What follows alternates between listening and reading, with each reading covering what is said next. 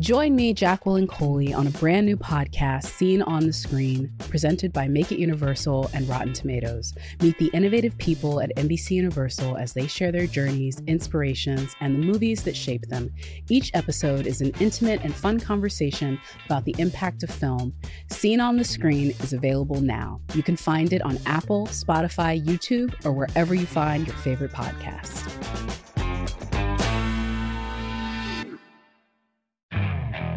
Okay, picture this. It's Friday afternoon when a thought hits you. I can spend another weekend doing the same old whatever, or I can hop into my all-new Hyundai Santa Fe and hit the road. With available H-Track all-wheel drive and 3-row seating, my whole family can head deep into the wild. Conquer the weekend in the all-new Hyundai Santa Fe. Visit HyundaiUSA.com or call 562-314-4603 for more details. Hyundai, there's joy in every journey.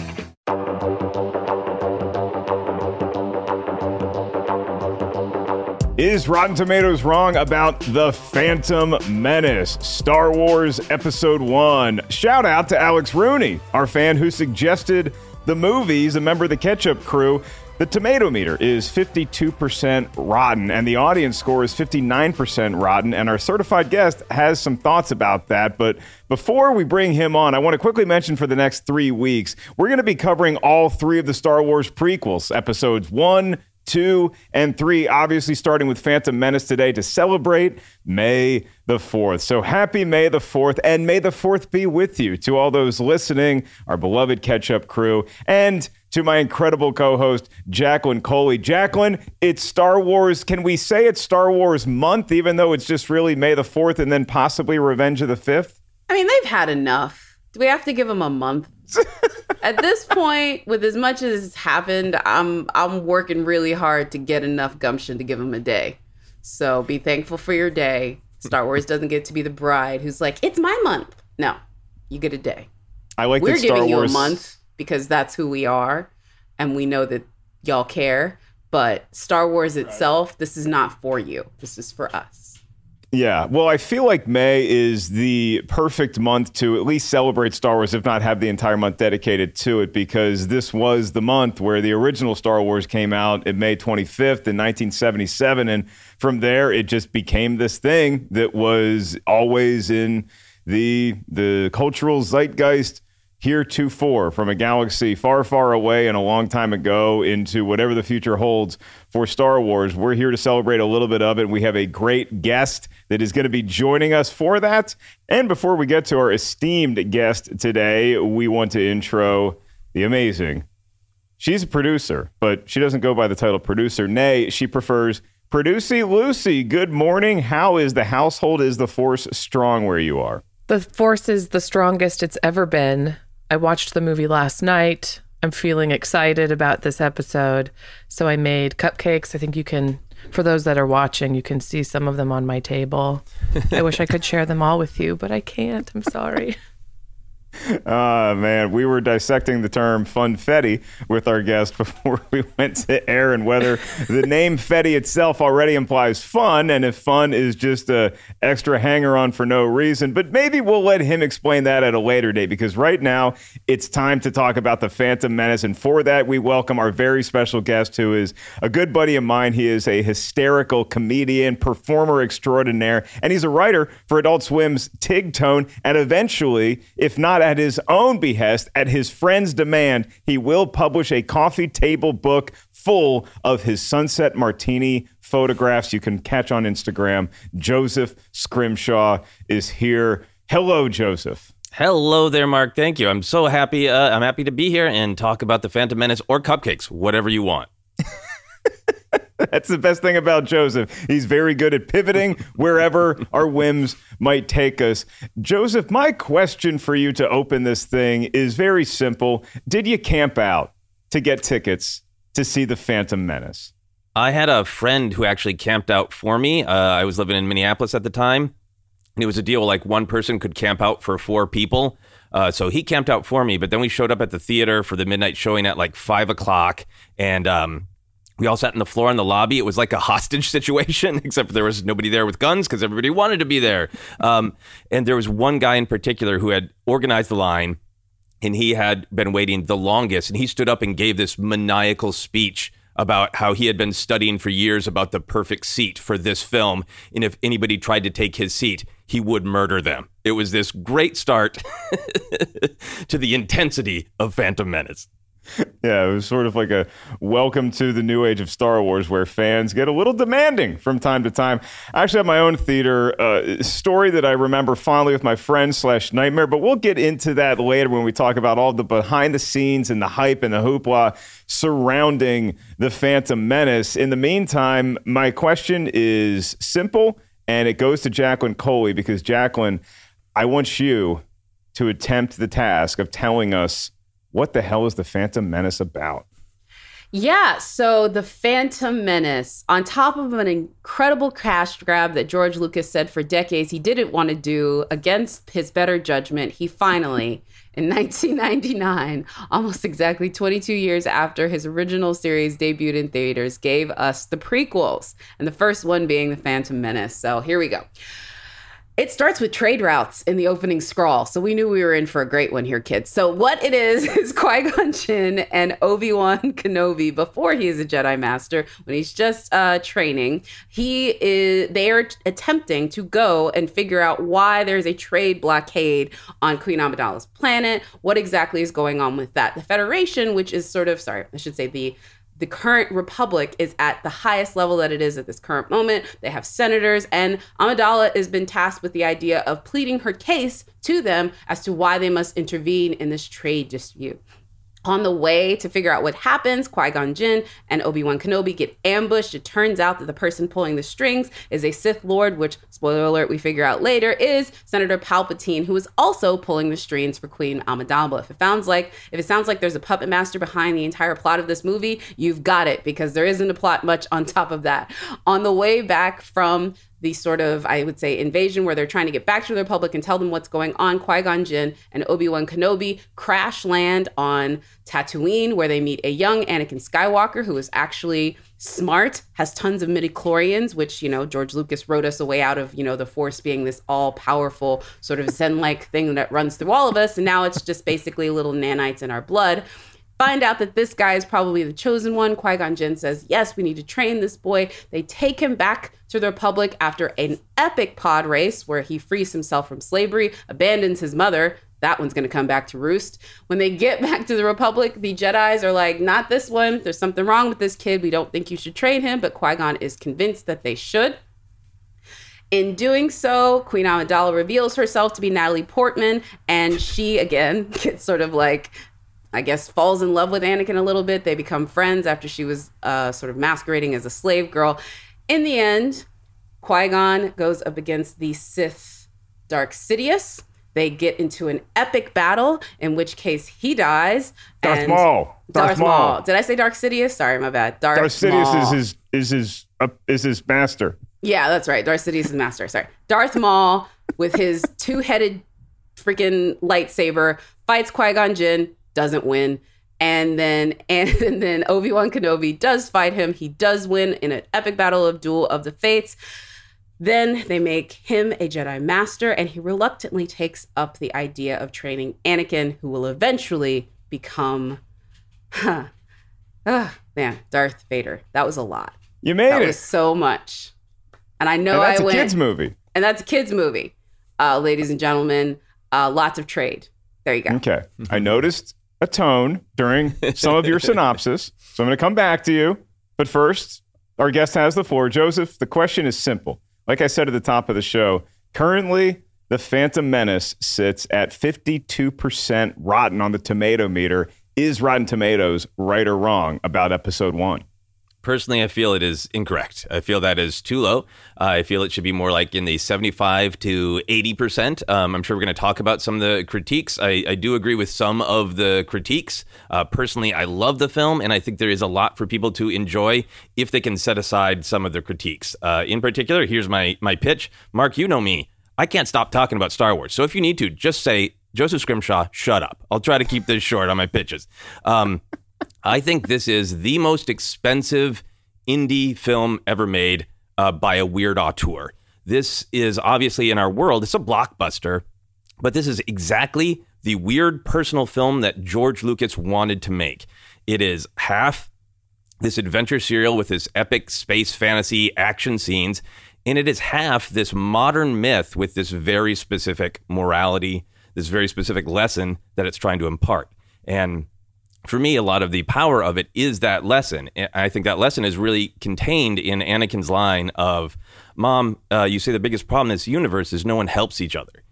This film is really about greed versus having empathy, kindness, and working together in order to have the greater good of not being selfish, but rather being selfless. You got the greed of the Trade Federation. They just want more money. You got the greed of Palpatine. He wants more and more power for himself. You have the greed of Watto and the Hutts. And then on the other side, you have all our heroes. You have the Jedi who are trained to be selfless. You have this string of people who find each other, and even when they think they shouldn't be valuing each other, like Padme shouldn't value Jar Jar, and nobody thinks that Qui-Gon should value Anakin. Everybody sees the value in one another. They come together as a whole to actually resolve the problem of the invasion of Naboo. And this theme gets repeated again and again. The fact that the word symbiont pops up multiple times is not an accident. It's the point. The point is that the Gungan and the Naboo are a symbiont circle. They are attached. They do matter. And the point of the midichlorians is that no being is just a being by themselves. Everyone has some connection to the larger galaxy. And the midichlorians are a symbol of that. And I think this is a very timeless moral, a very timeless lesson, but it's extra powerful to me in general because I think we have a temptation to sometimes just be out for ourselves and just be worrying about number one. And this is a film that says you will only be doing well if your entire community is doing well. And if the institutions that are supposed to be helping you with that, like the Senate and the Jedi Order and all sorts of different organizations, fail you, then what can you do as an individual to help the people next to you? That's the Phantom Menace to me. If I wasn't so lazy, I would be standing up and giving you a round of applause. Not because I necessarily agree with every point you made, but man, was it well structured. Jacqueline, I neither one of us want to follow that. I will simply say that I think Rotten Tomatoes is right with the score. I love parts of the movie. There's other parts that really let me down. And I think that while Joseph is dead on with a lot of his themes, with what George Lucas was trying to capture, I feel like it's one thing to say this is what the movie represents and this is what the movie's trying to do. But the actual practice and execution of making a great film, I think, failed some of those lessons. And so where you can take away and teach a class about the Phantom Menace and what it means, you can also say, okay, well, that is just not really great filmmaking in certain parts. So I'm right there with Rotten Tomatoes is dead on with 52%. What says Miss Coley? It's fine. Yeah, 52 sounds about right, or 59. I think for me with the Phantom Menace, when I went back and watched it and when I went back and did the research with it, is this was the first toe dip into the very dark path of what happened when fandom, social media, and entitlement reached sort of critical mass. And looking back on it now, I wish we all were a little bit more referential on what sort of path to hell we were paving by allowing a group of people who felt that they owned something rail against it and really cause a lot of damage. And so for me personally, the film's score is just like a footnote to the havoc that it really wrecked, not just for George Lucas, but like there was real human cost. The guy that voiced Jar Jar Binks, came out later and talked about how he contemplated suicide for much of the early 2000s. The kid, Jake, talked about how it basically kind of ruined his childhood. And looking back on it now, the fact that a lot of people who are my age now back then were the perpetrators of this because of anger, because people wanted to make a movie they didn't like, is just absurd to me. And so, yeah, sure, Rotten Tomatoes is right, but there are so many bad actors in this that I don't think have come to reckon with the real like human cost that they put forth. And so this whole franchise now for me kind of has that. And there's only a few blips on it that I can even look at with any monicum of happiness. Obviously, parts of the original and, that feeling that I had watching The Force Awakens. But absent of that, there's just been so many casualties and so many bad actors that I'm like, the score, sure, Rotten Tomatoes is right. Or they're not, but it doesn't justify any of the other stuff that came along with it. So I'm really being very political with that, but basically to say that, like, ugh, oof. It's a little like what Yoda says in the movie. He says, fear leads to anger, anger leads to hate, hate leads to the internet. And it also has given us a lot of job opportunities. So thanks, internet. Just be nicer to Star Wars, and particularly to the people who are working hard to make it. So before we get into our scenes that highlight how we feel about the movie, whether we love it, feel meh about it, or some scenes that really disappointed us, and that could happen with somebody who loves the movie, who has a scene that let them down, or somebody who doesn't like the movie, but man, that one scene was awesome. Let's go to Tim Ryan, our expert review curation manager, for our segment 2 Minutes with Tim. Hit the music. 2 Minutes with Tim. There are many reasons why Star Wars from 1977 is considered a classic. It's a straightforward hero's journey, and it has some of the most dazzling special effects ever captured on film. But above all, what made it so great for so many people was the characters. When The Phantom Menace came out in 1998, there was a sense among critics that it had a bit of a split personality, in the sense that it was an attempt to appeal to kids of all ages, but the plot was bogged down with exposition, and the characters were substantially less memorable than the original trilogy. But all that said, even the detractors had to admit that it looked amazing. It's at 52% on the tomato meter with 233 reviews, and it's also got a 59% audience score.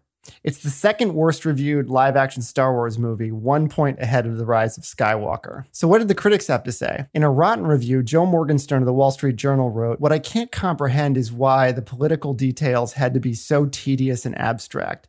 Will the kids of our nation and the world truly be titillated by trade wars and the spectacle of a do-nothing Senate?" However, in a fresh review, Joe Hollerman of the St. Louis Post-Dispatch wrote, "The movie is fun for the most part, and several scenes are as good or better than anything Lucas created in the original films. The human characters, however, are not nearly as interesting as those in the earlier episodes." The Rotten Tomatoes critics' consensus says, burdened by exposition and populated with stock characters, The Phantom Menace gets the Star Wars prequels off to a bumpy, albeit visually dazzling, start.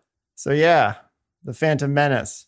It's a Star Wars movie that got mediocre reviews. But what do you guys think?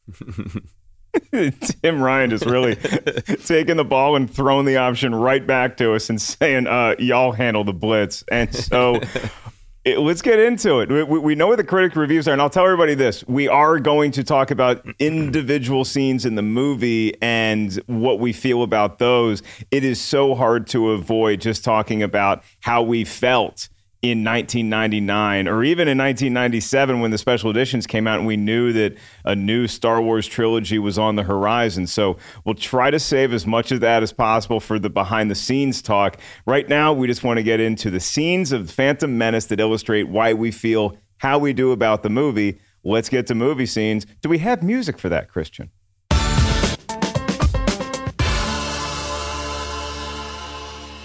That's like some peppy Cantina Band stuff right there. So I want to give the floor to our special guest, Joseph Scrimshaw. You gave a great, overwhelmingly positive, but also in-depth synopsis about why you feel the way you do about Phantom Menace. And these are the kind of things that I hear people like you talk about, and I say, I need to go back and give this movie another chance. I watched it again last night. My feeling since maybe 2008 has not really changed on it all that much. So give us a scene which really illustrates to you the greatness in this movie and maybe that shows off some of the through lines that George Lucas intended us to see. Yeah, this was really hard for me because I could do almost any scene. There are a couple that I would be a little bit more critical of. But the thing that I really wanted to pick is basically the four-pronged finale, the battle.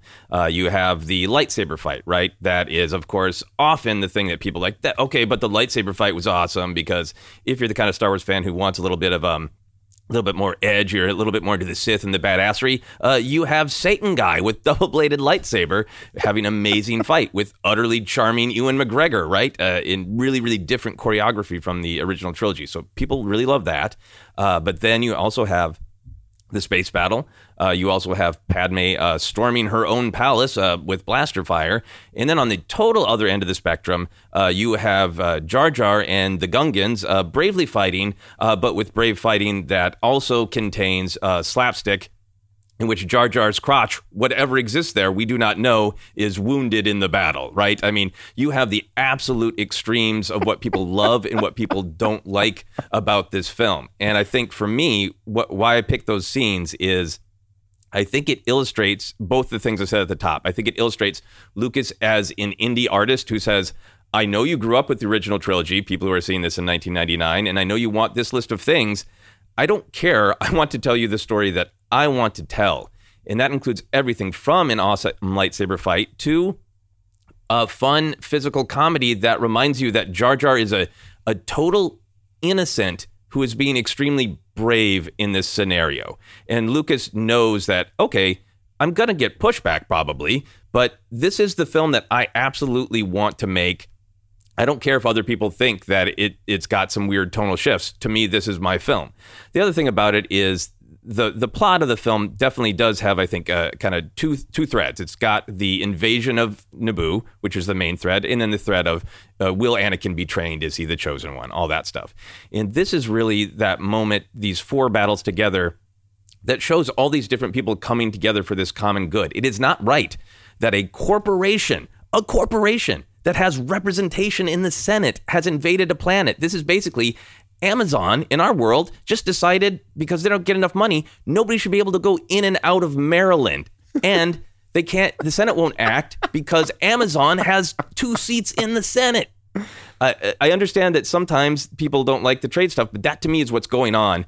And this is, those 4 battles are all these different people, different perspectives, different needs, different wants coming together to end this injustice that the Senate can't and won't because it isn't functioning anymore.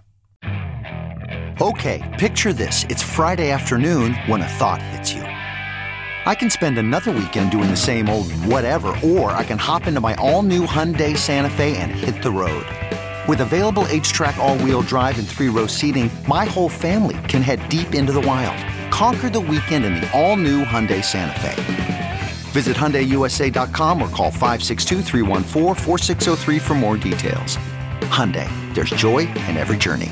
CarMax is putting peace of mind back in car shopping by putting you in the driver's seat to find a ride that's right for you. Because at CarMax, we believe you shouldn't just settle for a car. You should love your car. That's why every car we sell is CarMax certified quality, so you can be sure with upfront pricing that's the same for every customer. So don't settle. Find love at first drive and start shopping now at CarMax.com.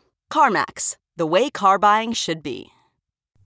You know, it's so fun to listen to you, because I do have trouble even now deciphering how dense. It's by far the most dense 3 paragraphs of crawl text of any Star Wars movie, in my opinion. Is when The Phantom Menace kicks off and you're like, you were so hyped to get in there and you're like, oh, okay, there's going to be some homework here. But at the end, what I love about what you said, Joseph, is that there's so much to look at. And it does what the classic Star Wars movies did too, is the climax of every classic Star Wars movies has multiple things sort of going on at the same time, or at least in A New Hope, you had Luke and Leia trying to escape the Death Star at the same time. You had Han and Chewie mistakenly charging towards a bunch of stormtroopers, which became a lot more stormtroopers with the special editions. So you always had those like, okay, this action's going on here, then we pivot back to this action here.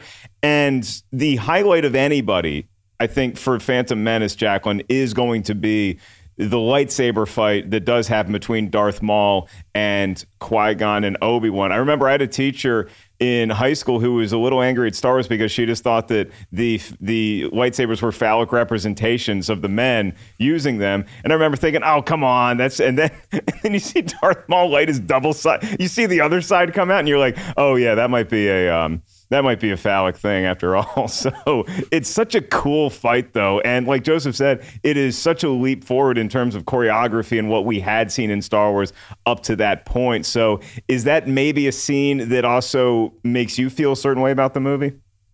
Yeah, I mean, the Duel of Fates, which is the epic music that plays underneath the Darth Maul, Qui-Gon Jinn, and then eventually with Obi-Wan Kenobi fight scene, that moment is probably one of the greatest moments in Star Wars. In fact, I think that the cut that Topher Grace did, where he cut the prequels into one movie that actually made kind of sense and it was like interesting and you enjoyed it, from what I believe, I think he starts it there. Like, he doesn't even like go through the entire movie. He like starts it pretty much right there. He doesn't even include the pod racing. So, and a lot of people actually said that movie, if you watched it, which I think it's somewhere about 320 total for all of them, is actually quite, it's clippy and moves and really interesting, and shows that, Topher Grace is a quite accomplished editor. Anyway, that to me says what that scene really sort of does. I absolutely adore John Williams. There's a reason why he has been nominated for more Oscars than any composer in history and is still going strong. And I think it's an illustrative moment of how music can power incredible fight choreography as well. Like, it's just one of those incredible blendings of, I think, great film movie making. And for that, I can't really say that anything is terribly wrong with this movie altogether.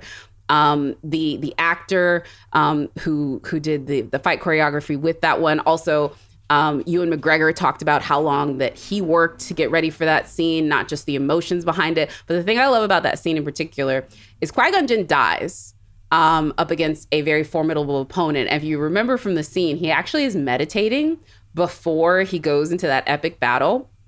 And that is the way of the Jedi. That is actually the way the Jedi should embark on it, to find peace, to find serenity, to find balance in a moment before you go into this action. But Obi-Wan Kenobi, actually, the rage and the grief that he feels from Qui-Gon being murdered is what allows him to defeat Darth Maul. And that is against what the Jedi would actually believe. And so it's already, I think, positioning this story in a way that doesn't always vibe with the mythology. And I think that is a part of The Phantom Menace and the entire prequels, which, because George Lucas created them, borrowed them, whichever you want to say, he felt that he could break the rules in the same way a classically trained pianist, when they play jazz, is going to break all of the rules that they learn. But you have to know the rules inside out to know where to break them. And I don't know if George Lucas respected his own rules as much as other people, because he'd lived with them for 20 years. He'd lived through decades of interviews and people talking about them. And essentially him knowing that that was going to be the first line of his obit, no matter what else happened, is, this is the guy that created Star Wars. And so it was almost like a part of him, like his finger. And you can't really look at your finger with the reverence that somebody else would. And so when he was breaking these rules, like he did in that scene, even the times when it worked, if I look back on it now, it's nonsensical. And I don't necessarily think that when you add all of that up, it makes it. And also on top of that, because of the thing that George Lucas has always done, which is plots are minimal, style is maximum, that doesn't always work when people have been waiting for 20 years. They want a story that they're invested in. And he was invested in it, but not necessarily the fans. I remember the movie going experience and just thinking like, oh, now I actually have to sit down and watch a movie. Like, it didn't matter what the movie was. It was, you're just so excited to be there and you've been waiting so long. And now it's like, oh no, I still have to just sit there and have this story told to me for 2 hours. And so my favorite part of Duel of the Fates is actually, seeing the doors open and seeing Darth Maul, ignite his lightsaber is pretty awesome. But it is in that moment where Obi-Wan, I don't know that we're breaking, at least in my opinion, I never saw that as breaking the rules of the Jedi. I saw Obi-Wan sort of tapping into towing the line of the dark side. I look at the dark side sort of like the Field of Dreams out of bounds, where if you step over this line, you become old Moonlight Graham. And so Luke Skywalker had towed that line many a time, including in the the climactic clash between him and his father in Return of the Jedi.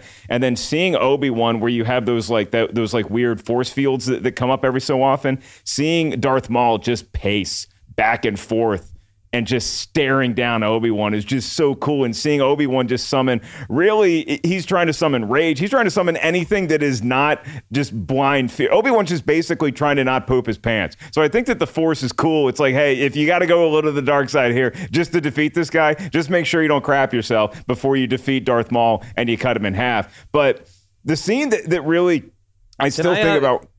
Go ahead, Joseph, please. Can I real quick, before you get into your scene, can I offer an opinion on Obi-Wan's level of rage and or need to poop his pants? For me, I feel like, and it's totally, as Obi-Wan Kenobi himself would say, I consider it a point of view thing. I don't think this point of view is right. I think it's my point of view. My interpretation of that scene is he is tending toward the rage, which isn't good, that he is acting out of, you killed my master, I want to kill you. And the choreography looks cool when they spin and flip, but it leads him to a vulnerability. And it is that moment where he is pressing in with anger on Maul, and Maul gets the best of him and gives him the force push, and he flips down. And I think he takes a moment when he's hanging there, and that's where he becomes a Jedi in that moment of he is calming down and he is thinking about the environment and his surroundings. And Maul isn't. Maul's just slashing at him, mocking him for having fallen. And Obi-Wan only wins because he does what Obi-Wan always does when he wins, which is he calms down and he becomes more aware of the environment. He remembers that Qui-Gon's lightsaber is sitting there. And I feel like when he actually defeats Maul, it's because he has calmed down and is being more Jedi-like. Okay, to sort of illustrate both sides of the Force then, I think one of the scenes that fascinates me from a canon standpoint and also wowed everybody back when we saw it in theaters was the pod race scene. That I didn't know Topher had cut that out of his cut. Topher Grace made this like epic cut of the prequels that Jacqueline was talking about, and he would just like invite his friends over and show it to them, and they're all like blown away. I didn't know the pod race scene wasn't in that, because the pod race scene was just this leap forward in visual effects and the way it looked and the way it moved. And I remember seeing that scene and just thinking, this is just so technologically impressive, but it also felt more like a video game than it did a movie. And so I'm just thinking in my head, like, okay, I remember all these stories of George Lucas and his buddy Steven Spielberg, particularly making Jaws, being handcuffed by the lack of technology, obeying to their command. And watching that scene and thinking, okay, well, now George literally can do anything he wants whenever he wants to. Is this necessarily a good thing? So you talk about the power that a Jedi or a Sith has, where they can make stuff float and they can influence people's minds. The same could be said about George Lucas when he has all of his toys readily available to him whenever he wants, is what are you going to do with that power?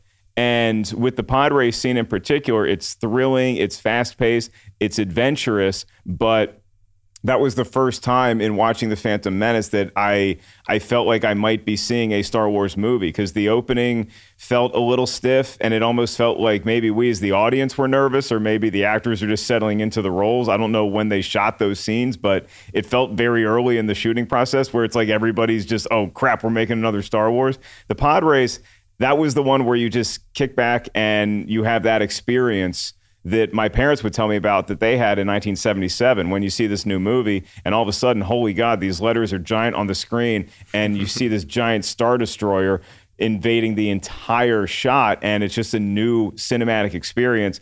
That's what the pod race scene represented to me. And I have a feeling that that was the first scene that George thought about when he saw what his buddy Steven was doing, making the dinosaur movie Jurassic Park in the early 90s, where he saw the technology that was now available and he said, oh, now that's what I call pod racing. Yeah. It's funny too, Joseph, that you mentioned that this is an indie filmmaker who got to make a big budget film. And I do agree with you on that. But the one thing I will say, and M. Night Shyamalan has talked about this, a lot of people who moved quickly into big budgets talked about this, is independent films or films that are have limitations by budget oftentimes breed incredible invention. That, you know, M. Night Shyamalan going back to Split and really going down to a micro budget forced him to become innovative again. And, you know, folks like, you know, Quentin gets a lot of stuff for Death Proof because it was not necessarily something that other people thought to the caliber of his other films. They're wrong, by the way. But he liked that moment of going back to his independent root days, going back to like Reservoir Dogs, where they're spending most of the time in one room. And I feel, unfortunately, with George, it was the other way around. He was an independent filmmaker, completely beholden to scope or that much oversight, really, because the executives have been begging him for decades to make it. And so when he made it or agreed to make it, they were very much like, here's money, just go do it. Because they knew the marketing, the toys, the global sort of hype that they could put into this would be enough to make them billions, which they were right. And so they really didn't, I think, get too much into his kitchen. They couldn't, probably, because of the agreements he probably made to even come back to it. He got Final Cut. He got to, have the stories that he wanted, not a lot of studio oversight. And as much as studio execs get, I would say, in trouble, or people like to blame them for poor decisions that they make, the thing that doesn't get talked about is how many decisions or silly decisions they prevent from happening. You know what I mean? And people don't often talk, directors don't often talk about the exec that told them, hey, don't do that because it's going to ruin your movie. And then they don't do it and it works out. They're really quick to be like, well, I wanted to do this and change it. So there's a part of me that just wonders with George if it was too much power. Yeah, I want to hit on that in the behind the scenes, which we're going to get to in just a second. The last thing I'll talk about really quickly, just to get y'all's take on it, is that relationship between Anakin and Shmi, because that's another scene that really spoke to me, that actually made me emotional watching it and still can to this day. Not the least of which reasons is because every time I drop Molly the Wonder Dog off at her daycare and she goes into the other room, I think about when Anakin says goodbye to his mom and she says, "Go, Anakin, go," and never look back. And I want Molly to never look back, because if she sees Daddy there, she's going to say, "Why isn't Daddy coming with me?" And I get emotional talking about it. What is, if y'all could just answer in a sentence before we move on, what is the scene, if there is one, in The Phantom Menace that will emotionally stir you like that? For me, it is the scene that you're talking about. And I think, in terms of the subjective film of like whether or not it works for you, I think that's a great debate. But I feel pretty strongly that everything that Lucas did, whether it was a good idea or a bad idea, was incredibly intentional. And that scene is one of the ones that's not only emotional for me, but really reminds me that every piece is here for a reason. Because if you break down everything that Shmi says in that scene where she learns that Anakin is free, those are the themes of Star Wars, in particular the prequels, which she tells when Anakin says, "I don't want things to change," and she says, "You can't stop the change any more than you can stop the suns from setting." That's like a huge lesson of Star Wars, is you have to accept that you can't control and fix everything. The attempt to control and fix everything is what leads Anakin to the dark side. And when she tells him, "Hey, this path has been placed before you, you choose," it's another big lesson. We all choose our destinies by our actual choices. And then that line that you're talking about, Mark, when she says, "No, don't look back." It's like, you can't obsess about the past. You have to accept what has happened and move forward. So not only is it a beautiful little emotional scene, but it's Shmi basically being like, "Awooga, awooga. If my child remembered what I had said to him, he would have not fallen to the dark side." And it also might be Shmi talking to Star Wars fans like, "Hey, why don't you just let go of the past and let us tell some new stories?" Don't look back here. to 1977. Just move forward. Jacqueline, anything in Phantom Menace before we move on here that gets you in the right in the heart region? Not so much in the heart region, but definitely an emotional moment. First of all, shout out to Keira Knightley for being the best stand-in ever for Princess Amidala and Natalie Portman. I always love that little behind the scenes thing about that one. But when Natalie Portman sort of like owns up to herself and she's standing in front of the Republic Senate and she's saying, "Hey, I need your help," there's this incredible moment when she realizes that they won't help her. And she sort of just like holds it in, and like there's like that little girl sort of like, realizing that the machinations around her are bigger than she is. And to your point, and what everyone's point it says, in that moment, she has the evil puppet master in her ear saying, "See, I'll fix it for you, sweetie. I'll fix it for you, sweetie."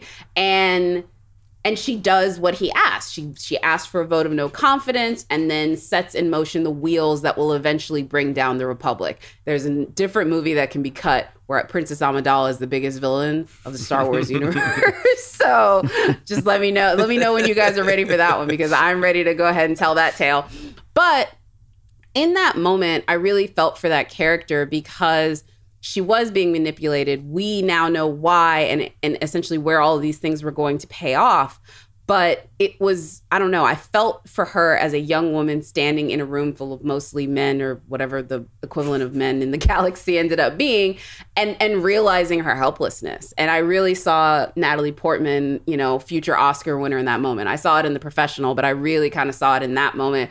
And she's one of the characters that, honestly, when I look back on the prequels, I get really sad about, because they got the biggest short shrift as far as the material didn't live up to their abilities. And Ewan McGregor is the other one. And so when I look at both of those characters, sort of like big moments, him when he lets the rage come in him and the sort of like just crippling grief that he feels when Qui-Gon gets killed, I'm like, man, I'm really looking forward to the Obi-Wan series so that these actors can get what they were due, because everybody who signed up from this, from Samuel L. Jackson down, did it just because they love Star Wars. And it's a shame that, unfortunately, due to some stuff we'll discuss later, it's sort of like a happy memory that has just an incredibly bad hangover, right? It was like a fun night to go do this and get drunk and like, let's go make a Star Wars movie. And the hangover, whew, awful. All right, let's talk about the hangover, and let's also talk about the excitement leading up to that party with our next segment,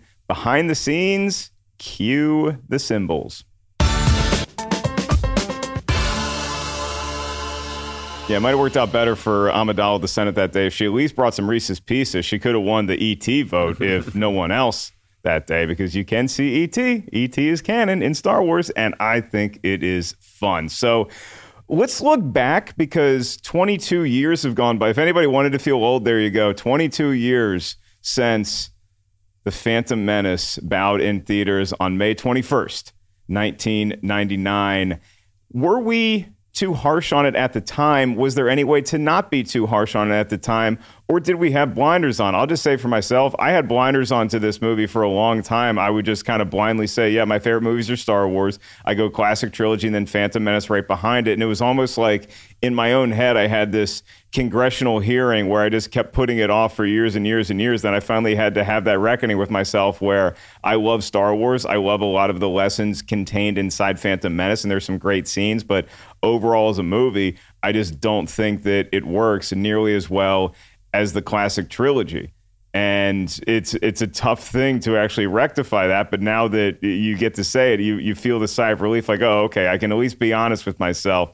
But the reason why I always look back on the Phantom Menace with a giant smile on my face is because I think about that time in the world of a Star Wars fan where we didn't have new movies for so long. We had to read our Star Wars in the 90s, if you can believe that, listeners.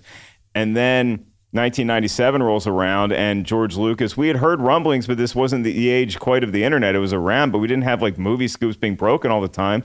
So you knew that they were re-releasing the original trilogy in theaters, and there was going to be some new scenes. And I love the new scenes. The fact that they're canon, people debate it to this day. I loved seeing them in the theater. And the reason why is because it meant that George Lucas was tinkering, that George Lucas was getting back in the gym. He and his effects team were starting to work on stuff, and they were getting their fighting reps back to make a new trilogy. And we should have known then. We should have known then. Seeing Jabba, seeing, even changing Yub-Nub, which again, is it a crime against Ewoks and humanity? Possibly, but it meant that we had new stuff coming, and we just wanted new Star Wars movies. And so getting to that theater, I camped out a little bit to get tickets. I mean, I was ready to camp out for as long as I had to. It turns out it didn't have to be that long at the AMC 24 in Hampton, Virginia, but I'll just never forget the optimism around that time, and the fact that the movie didn't live up to the hype is sort of an afterthought for me. Joseph, overall, now that we are 2 decades later with this movie, are we too harsh as critics, as fans of Star Wars on the Phantom Menace? I think that some of us are. I mean, I'm a big proponent of, we can discuss structure, and we can discuss, did somebody go too far, all these kind of things. But I think art, and particularly Star Wars, is very subjective.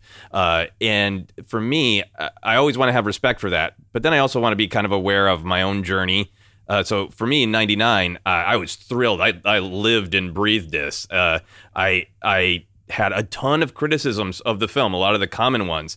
And it was just so thrilling to me to have Star Wars. I would get together with my friends. I'd have beers. We would run down the list of Jar Jar said, "Squeeze me." That's a Mike Myers joke from Wayne's World. This is BS. We hate this. We'd run down the list. And then I'd go to Target and I'd buy all the action figures, and I'd eat at Taco Bell so I could get the stuff. And I just loved living inside Star Wars. And now for my own personal journey as somebody who grew up with the original trilogy, I think that this was definitely the beginning of something where we walked into a film with a bunch of our own expectations. And for myself, this is the journey I went on, and I think some other people who grew up with the original trilogy, because I had my list of things that I wanted to see, it stopped me from seeing what was in the film that I now have come to love. The fact that this is a film, like I said, about empathy. The fact that the original trilogy is about, rogues and people who are kind of, besides Leia, people who are outsiders. And this is a film about the people who hold the power. It's Jedi and politicians. So there was this whole political story that's the point of Star Wars. George just hadn't got around to it, but that was always the point. And then the other side of it was I grew up with, loving Empire Strikes Back the most because that's the one where Luke's dad cuts his hand off and then goes, oh, by the way, I'm your pops. It's dark. And I wanted dark, brooding things. And I forgot that Star Wars is silly and fun. I forgot the Jar Jar of it. So I had these bits of baggage of Star Wars isn't about taxes. Star Wars is about cool fights.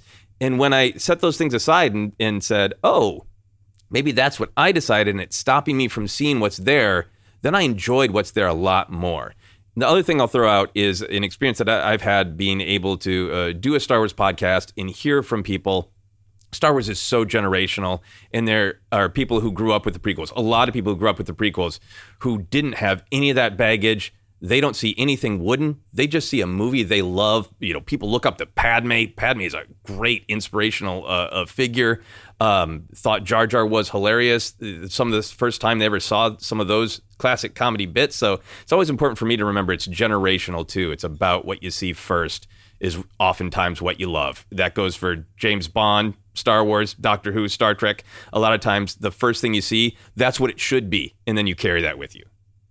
Joseph checking all of the cool pop culture boxes there. Jacqueline, do you remember having that perspective in 99 where you walked into The Phantom Menace, then you walk out and you say, oh, okay, expectations, hype, people angry they didn't see what they wanted to see. This is how we will now look at movies heretofore in the age of the internet. Well, so if I recall correctly, this one came out high school, either sophomore or in between my freshman and sophomore year.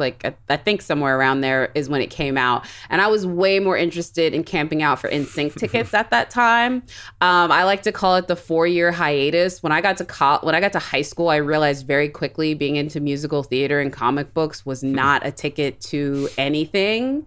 So I sort of put all of that stuff away for a while. And I actually did not see The Phantom Menace in theaters. I saw it when it came home. I rented it from Hollywood Video, and I was like, oh, this is cool. This is interesting. But I remember being like, I don't care as much about these people as I should. And when I went back and reckoned with it, and the reason why I'm okay with the 52%, and I'm like, yeah, that's about right. And the 59% is about right.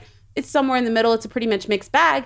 Is I realized what the fatal flaw in it for me is I'm a person who likes character turmoil. I will take a good character piece over anything else. And I just look back at the original series when you have Luke sitting there staring at the two sunrises and the binary sunset music comes underneath, and you can feel him saying I love it here, but I want to go further. That is some musical theater there. It's his I want song, even though there's no words. He wants to leave this place. And growing up in a small town in Texas, I wanted to leave. And I understood every ounce of that.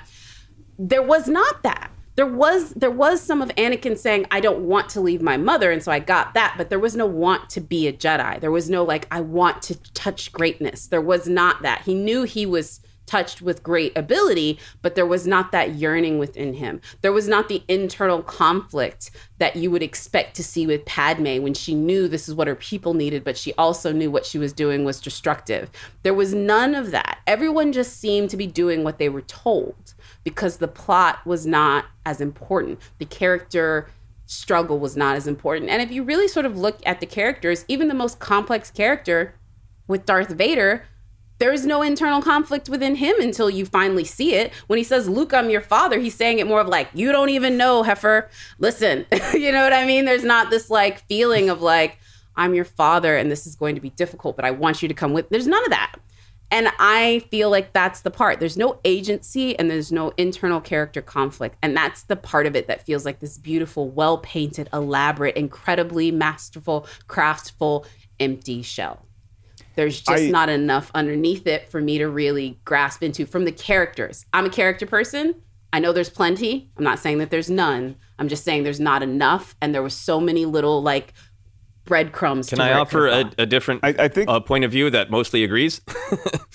It is both a different point of view, and I agree. I think that there is something in the filmmaking, and like for younger people who grew up with it, I've heard from them that they just don't feel it. But what you're describing is what I felt when I saw it, and some of the things that I think it didn't resonate with me. I think the character motivations are absolutely there. They're literally stated, and the actions are there. But there is something in the filmmaking that when I first saw the film, the first several times, I didn't feel it the way you're describing. I didn't feel it the way I felt Twin Sunsets, right? You know, I didn't feel it the way I felt Leia's eyes when she realized that Luke was hanging there on Bespin and they had to go back. You know, the original trilogy is this emotional film. But what's happened for me, good, bad, or otherwise, because I love the ideas, even though I think the emotions are not painted as richly in the prequel, I feel them now because I think they are there in the structure and they are there in what the characters say.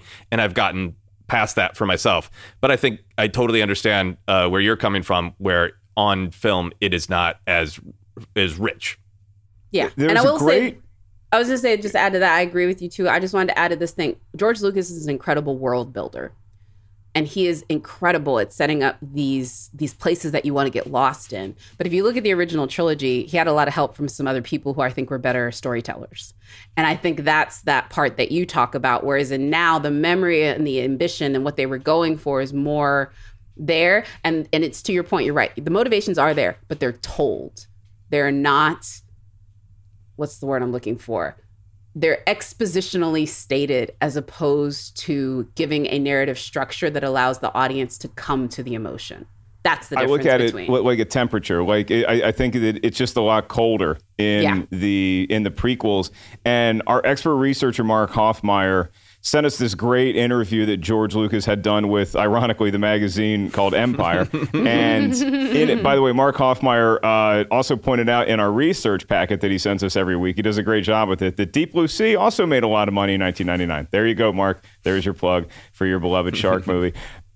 George is saying in that he never really fancied himself a good writer of dialogue, and he never really cared about dialogue that much. And I just wonder if he felt like that back when he was writing and working on the classic trilogy, if he felt that strongly about it, or by the time he got to the mid-90s when he was working on Phantom Menace, that he just had resigned himself to say, oh, okay, I'm just not going to worry about dialogue. But I think maybe if we're being too harsh on the Phantom Menace, maybe instead of being too harsh on it, we just laud the original trilogy that much more, because when you go back and watch any other science fiction movie from that era, Star Wars so easily could have been that. And I don't know why it wasn't, to be honest with you. I don't know if it was just the effects, or if it's our actors are just that much better, or George Lucas was that much better of a director / story because Kirshner and Marquand did the next two movies. But there's just something that's magical in the classic trilogy for me. And maybe it is for younger generations, also evident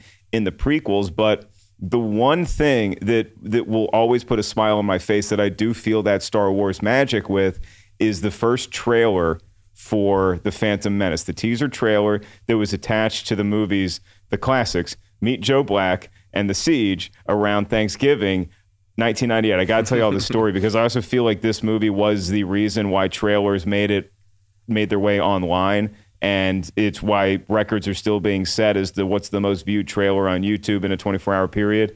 I was in college. I was a freshman in college in 1998. And my roommate, Chad, was this tech whiz guy. And I didn't really know much about the technological world. And I was in one of my other friends' rooms. Maybe we were drinking. We were underage. I won't, say what we were doing. We were having some fun. He comes and gets me and he says, hey, I got to show you this thing, because he knew I was a big Star Wars fan. This is like mid-November. And he brings me back into our dorm room, and he's got there's this little tiny box on his computer screen with the green background. It says the following previous proof for all. And it might have been pirated. It was a pirated footage of the trailer for Phantom Menace, and he hits play on it, and I hear the Star Wars music, and I see those words. Every generation has a legend.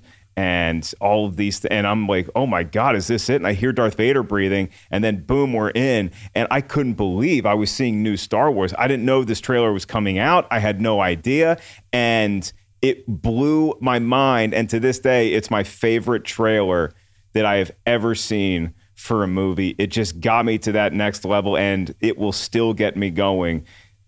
the trailer experience of Phantom Menace was not only great for fans, but it was also a revolution in how to promote movies on the internet. Yeah. The internet's infancy alongside the Phantom Menace is what is great and also horrible about it, if I'm being really honest, because it was the trailer. It was also message boards. Like, do y'all remember the early days of message boards? Early days of message boards were what really lit the fuse that brought down George Lucas. If we want to go ahead and quote a little JJ or paraphrase JJ from the second trilogy. It is, or that was Ryan actually, because that was Last Jedi. Anyway, it's really interesting because the early ain't it cool sort of, blogosphere, the guys sitting at home thinking that they knew better is what happened because of the Phantom Menace. And I remember going to a comedy show with Brian Posner, which, Mark, you probably know. Posehn? Posehn. I'm getting his name wrong. Thank you, Posehn. I do, yeah. He's very funny and very, very huge metalhead and very big Star Wars nerd. And a very big Star Wars fan. I saw him in Austin where he talked about the Phantom Menace, and this was like 4, maybe 5 years ago, and he was just like, I can't talk about the Phantom Menace, too much has happened. Like, he's like sort of like the way I am with Justice League. He's just like, it's my Vietnam, I can't go back. That was funny at the time, and I remember thinking it was great, but I was also thinking, I was like, this is like a 45-year-old dude still talking about a kid's movie. Like, it literally hurt his soul. And looking back on it now, I can't help but be like, I don't know if this was a good idea to allow us all to get sort of wrapped up in the let's dunk on George Lucas. There was a Clerks episode where they put him on trial from the Clerks animated series. I mean, there was literally an entire international pylon on George Lucas, the kid that played Anakin, and Ahmed, who voiced Jar Jar Binks. I still to this day cannot look back at this movie without just getting sick to my stomach at all of the casualties that came after it, because we let everybody just run away with their rampant sort of hatred and just sort of vitriol and allowed them to say whatever they wanted because they felt that they owned Star Wars. And it was the marketing companies and the toy companies and everybody that allowed us to put Star Wars on t-shirts and all of this stuff that allowed us to think that we own it, and we don't. Disney does. Yeah, and just to throw it out there, Ahmed Best, voiced it too, but voiced Jar Jar, but also, absolutely revolutionary mocap. You don't get Gollum, you don't get a lot of things without the advancement made at least partially as a performer by Ahmed Best. Yeah, performer, and even Andy talked about this. When you're the performer in those early stages of this technology, you're becoming a fifth operator in a lot of ways. Like, there's the visuals, and then there's the camera, and then there's the post-production, and the director and the script. You were like an extra piece to that puzzle, not just in performance, but literally trying to tell them, okay, this works, that doesn't work. This eye line for him doesn't work. This was back when they would wear the little head so that he could be as tall as Jar Jar, and so that the eye lines would be correct. All of those little adjustments that they made as performers on set, because he was physically on set voicing it, which was also a shift. Prior to this, whenever they had a voiced character, that person would not be there. They would be on camera, sort of physically embodied by just some regular stand-in, and the actual voice character would be filled in later. This was one of those first early iterations of that. And it just makes me kind of sad. It does, because this was the beginning of, people feeling that they could rail and, this, you can make a direct line to this, the people, doing the backlash against, when John Boyega took off his helmet, and from then 99 until now, it's been 20 plus years, they are just beginning to reckon with the power that these studios have and the responsibility that they have to check fandom when they go too far, and not it was just the first time that you heard that phrase, like, you did this to my childhood. It was like, you're attacking my childhood now, which, again, in retrospect, it's fine to not like the Phantom Menace, and I probably said a lot of things about this movie over the course of the 2 decades it's been out that I would like to take back, but it doesn't give anybody the right to, bully Jake Lloyd or Ahmed Best or be a troll about it. You can still not you can hate the Phantom Menace, but still have respect for the care and the performers that went into it, who it's not their fault. whether you love this movie or hate it. Yeah, it and I ain't think their this fault. ties into a lot of my big picture things about why I really love it and why I talk about it as an indie film that is a massive blockbuster, because a lot of these ideas are the ideas that Lucas has had truly since the beginning. Lucas gives lots of interviews here and there where he contradicts himself about when he came up with a certain idea and all of that. But this has really just been there for a long time. There's a great book called How Star Wars Conquered the Universe that walks through the whole history of Star Wars.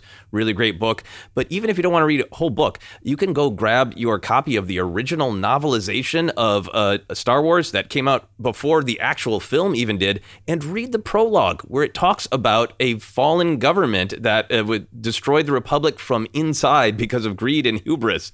It's like the origins of this story are, from the very beginning. So I think for me, when I really realized that, that's what also changed a lot of my thinking, because we've got all this energy of exactly what you guys are talking about where, well, fans didn't ask for this. That's not our Star Wars. George Lucas doesn't understand Star Wars. Like, that's the story he always intended. He just never got around to telling it now.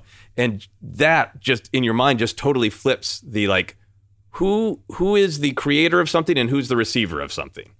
Yeah. Right. And shout out to our buddy Chris Taylor, I believe, who wrote How Star Wars Conquered the Universe. See, I know how to read books as long as they're about Star Wars, you have a couple behind you too, right? Or Van Halen. I can read those three types of books. We got to wrap up shop here on behind the scenes. Mark, what books do you have behind you really quickly? Because I don't want folks that haven't visually seen us not know about your great Star Wars setup. It's The Art of Star Wars, The Force Awakens. So it's really a picture book that has a little bit of words in it. And then that's the only book. There's a Star Wars puzzle. There's an unopened box of Magic the Gathering 3rd edition revised, which is my retirement. And then there's a bottle of Rowdy Roddy Piper bubblegum soda and an R2-D2 toy and a little pop toy that apparently is what my niece looks at when she sees me. That's her representation of Uncle Mark. So take that as you will. Joseph, Jacqueline, very quickly, where does Phantom Menace rank on your all-time Star Wars list, if you have that at your ready? As far as your favorite Star Wars movies, where does Phantom Menace rank? For me, it's on the lower end of the scale, but I would say it's my second favorite prequel. I'm not ranking them anymore because I think ranking is it is a fun conversation to have, and just shooting beers. I'll rank them for fun, but in terms of action. You can text me. I'll text you, but ranking them for me is just personal favorite. Or if it's Tuesday, this Tuesday, Attack the Clones is my least favorite. Next Tuesday, it might be my most favorite. This is the part of a 9-part story, and in particular for the prequels, this is Act 1. It's all a part of the whole thing. And I think that's probably where I get more emotion from them, even when I think the filmmaking doesn't do as good of a job delivering the emotion as it probably should. I get the emotion because when I'm hearing Shmi say, you can't stop the change anymore. You can stop the suns from setting. I'm thinking about Revenge of the Sith. And it's like, think about that with Padme. You have to accept that things might change, kid. And I'm feeling the power of it because it's not just one movie to me. It's a part of the whole story. It's a very, very good answer. And I'm going to take that as Return of the Jedi is your favorite Star Wars movie. Whenever I'm talking to you, Mark Ellis, it is. Jacqueline, you got it. You got it. You're ready. By the way, Joseph gave a great answer that we should probably adopt. But if you have the numbers handy.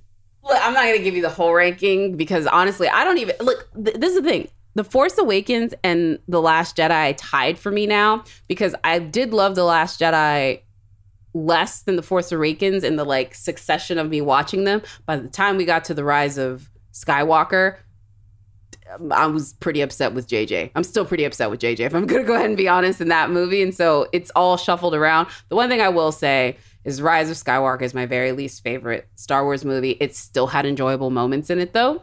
So I can't really say anything other than that. And The Phantom Menace is somewhere in the middle for me. I definitely just do not have the intense emotions that other people have with this movie. Also, spoiler alert, I actually like Attack of the Clones. There you go. Spoiler alert, when we do Attack of the Clones, people are going to be very upset with the fact that I actually like that one because it had the sweeping romance, which was not something we really got in the Star Wars movies. And the romance novel head in me Loved that. Hey, from your lips to our podcast listeners' ears, all I'll say about Rise of Skywalker is after one of the screenings, I am so thrilled that I got to enjoy a beer and celebrate it with Joseph Scrimshaw and his better half. That was a good lunch at California Pizza Kitchen. Shout out to them. So we could talk about the behind the scenes on The Phantom Menace, the making of it, the hype, the backlash afterwards. But we are going to move on to our mailbag segment if we have some music.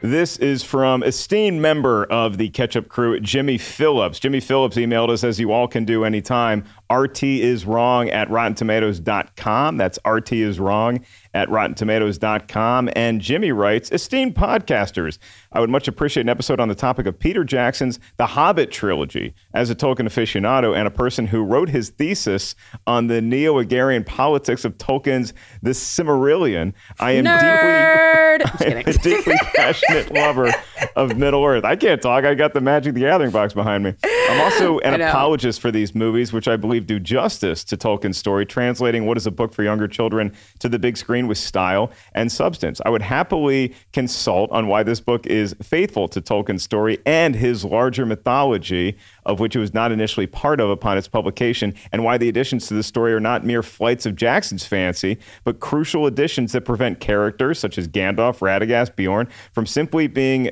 ghosts in the machines and trying various narrative threads together. I'll just add, the complaints I've heard about the errors of the movies, by and large, come from people who have no deep understanding of the universe and fail to see the forest for the trees.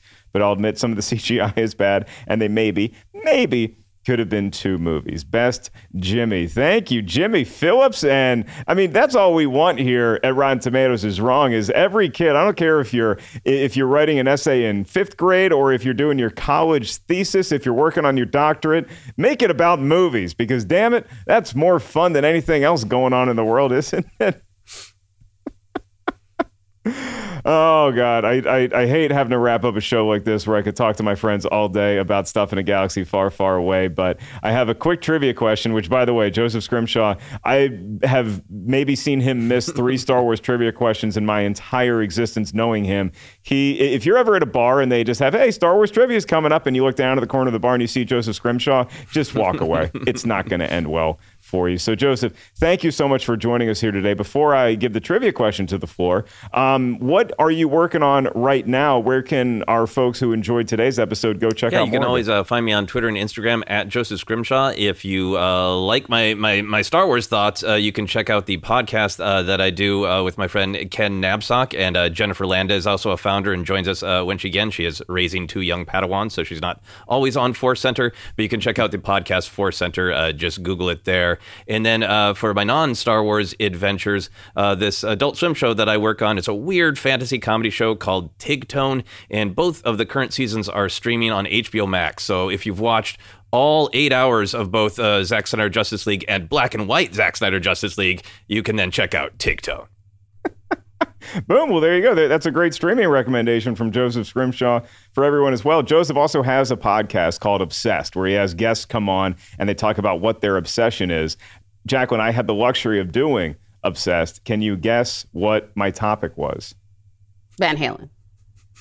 You are correct. Joseph, do you remember what I scored with my obsession? I think I rank it on up to 10, and I think you were a 9. I think you. Oh, if you ever want to do one on Bill Hader and invite me. Oh, yeah, I would. Yeah, I heard a little bit of concern in Joseph's voice when he said, I think you were a 9, which is, we might want to get that cholesterol down a little bit. Yeah, Jacqueline would be great to have on there as well. Your Star Wars trivia today is actually the title of a track in the soundtrack for episode 1. Can either one of y'all name the ridiculous spoiler that is contained in the episode 1 soundtrack that, by the way, was released 5 days before the movie came out? And so if you bought the CD the day of, like I did, don't look at what the songs are called, because that's going to give away multiple spoilers. Can anyone, Jacqueline, I'm going to let you go first because I'm pretty sure Joseph knows the answer. I think he knows this, but I think I know this. Miss, I never know the name of anything because, by the way, in case you haven't known listening to this podcast, names are the thing that my brain doesn't keep. It's Qui-Gon dies, right? Qui-Gon's funeral. Qui-Gon's noble end. And Yeah, is noble the one end. track. And Yeah, then the but funeral. it was that he died. Yeah. Qui-Gon's noble end, and I remember that might have been the first time Well, he something asked got what the spoiled spoiler was, and the spoiler for me. was that he died, right? That's the actual spoiler. Yes. I'm like, Schmodown, I know you people are sticklers for bullshit. Jacqueline, you are awarded full points for that. You and Joseph are a formidable team, and your manager Lucy did kind of cheat by also weighing in, but Lucy, you're correct too. So Lucy, you get points as well. Points for everyone. I'm a benevolent judge of the Schmodown on Rotten Tomatoes is wrong anyway. I was going to say, was it Anakin and Padme hook up? But I remembered that didn't happen in that movie yet. So yeah, that would have been a whole, that would have been Also, charges pressed. Can we also talk about how they still, like, you got to get married before you can bone in Star Wars? I do not understand that. Like, that is the one thing about the Star Wars. The in-house Catholic here. Also the fact that Shmi had some sort of, like, virgin birth. Which, by the way, I've been thinking about that a lot because when we're talking about spoilers, because the book also came out before the film, and I was working at Kinko's at the time. I was an assistant manager at Kinko's, and my boss was like, my manager, who's a huge Star Wars fan, was like, can you make 100 of these on P4? And also, I guess Anakin doesn't have a dad? I've been reading the book. Anyway, and this was like days before the movie came out, and it was like, my Kinko's manager spoiled this movie for me. Oh, I know. Yeah, I didn't forget about that, but I totally forgot about that. Yeah, for being like this advanced republic with like all kinds of craziness, they are still very much about, ring before you bone. Yeah, did you ever think that maybe that's why they have spaceships a long time ago in that galaxy, and we have now we just have cars that don't run on gasoline because we're too busy boning before marriage? Maybe it's a good thing. Maybe it's a good thing. You can Maybe get on it's a a good thing. spaceship as your like joyride out, you're coming back with children. I'm sorry. I am approaching middle age, and I might have to buy a X-Wing as my midlife crisis vehicle. So for this week's episode of Rotten Tomatoes is Wrong, huge thank you to our dear friend Joseph Scrimshaw. Joseph, cannot wait to talk more in or out of the world of Star Wars, because I know you have a lot of great opinions about, to quote a Star Wars character, a great many things. So thank you so much for joining us here today. And big shout out to the newest member of the crew, Brian Perez, everyone. Brian Perez is going to be helping us engineer some sound and some other things. He's worked on a bunch of Netflix shows you've probably seen. He also worked on my comedy special. He's the reason why you hear laughs, not because I was funny, but because Brian mic'd the room so well. So welcome, Brian. Thank you to Christian Rubalcaba, our engineer, producer Lucy, my awesome co-host Jacqueline Coley. Oh, Jacqueline, we have a show next week, don't we? Yeah, we do have a show next week. And the one thing I will say just also really quickly is I want to thank you, Mark, for already signing yourself up to come with me to the Cannes Film Festival. Because I just tweeted that I'm coming, and apparently Mark is going to be my +1, which is news to my dog. He's not exactly excited about it. It was Attack of the Tweets, which, spoiler alert, next week we're talking Attack of the Clones, which I'm excited. Attack of the Clones, episode 2. It's going to be a hoot. We will see y'all then. Until then, rate, review, do all that good stuff wherever you listen to our podcast. RT is Wrong. For everyone here at Rotten Tomatoes and our friend Joseph Scrimshaw, I'm Mark Ellis saying the Force will be with you always.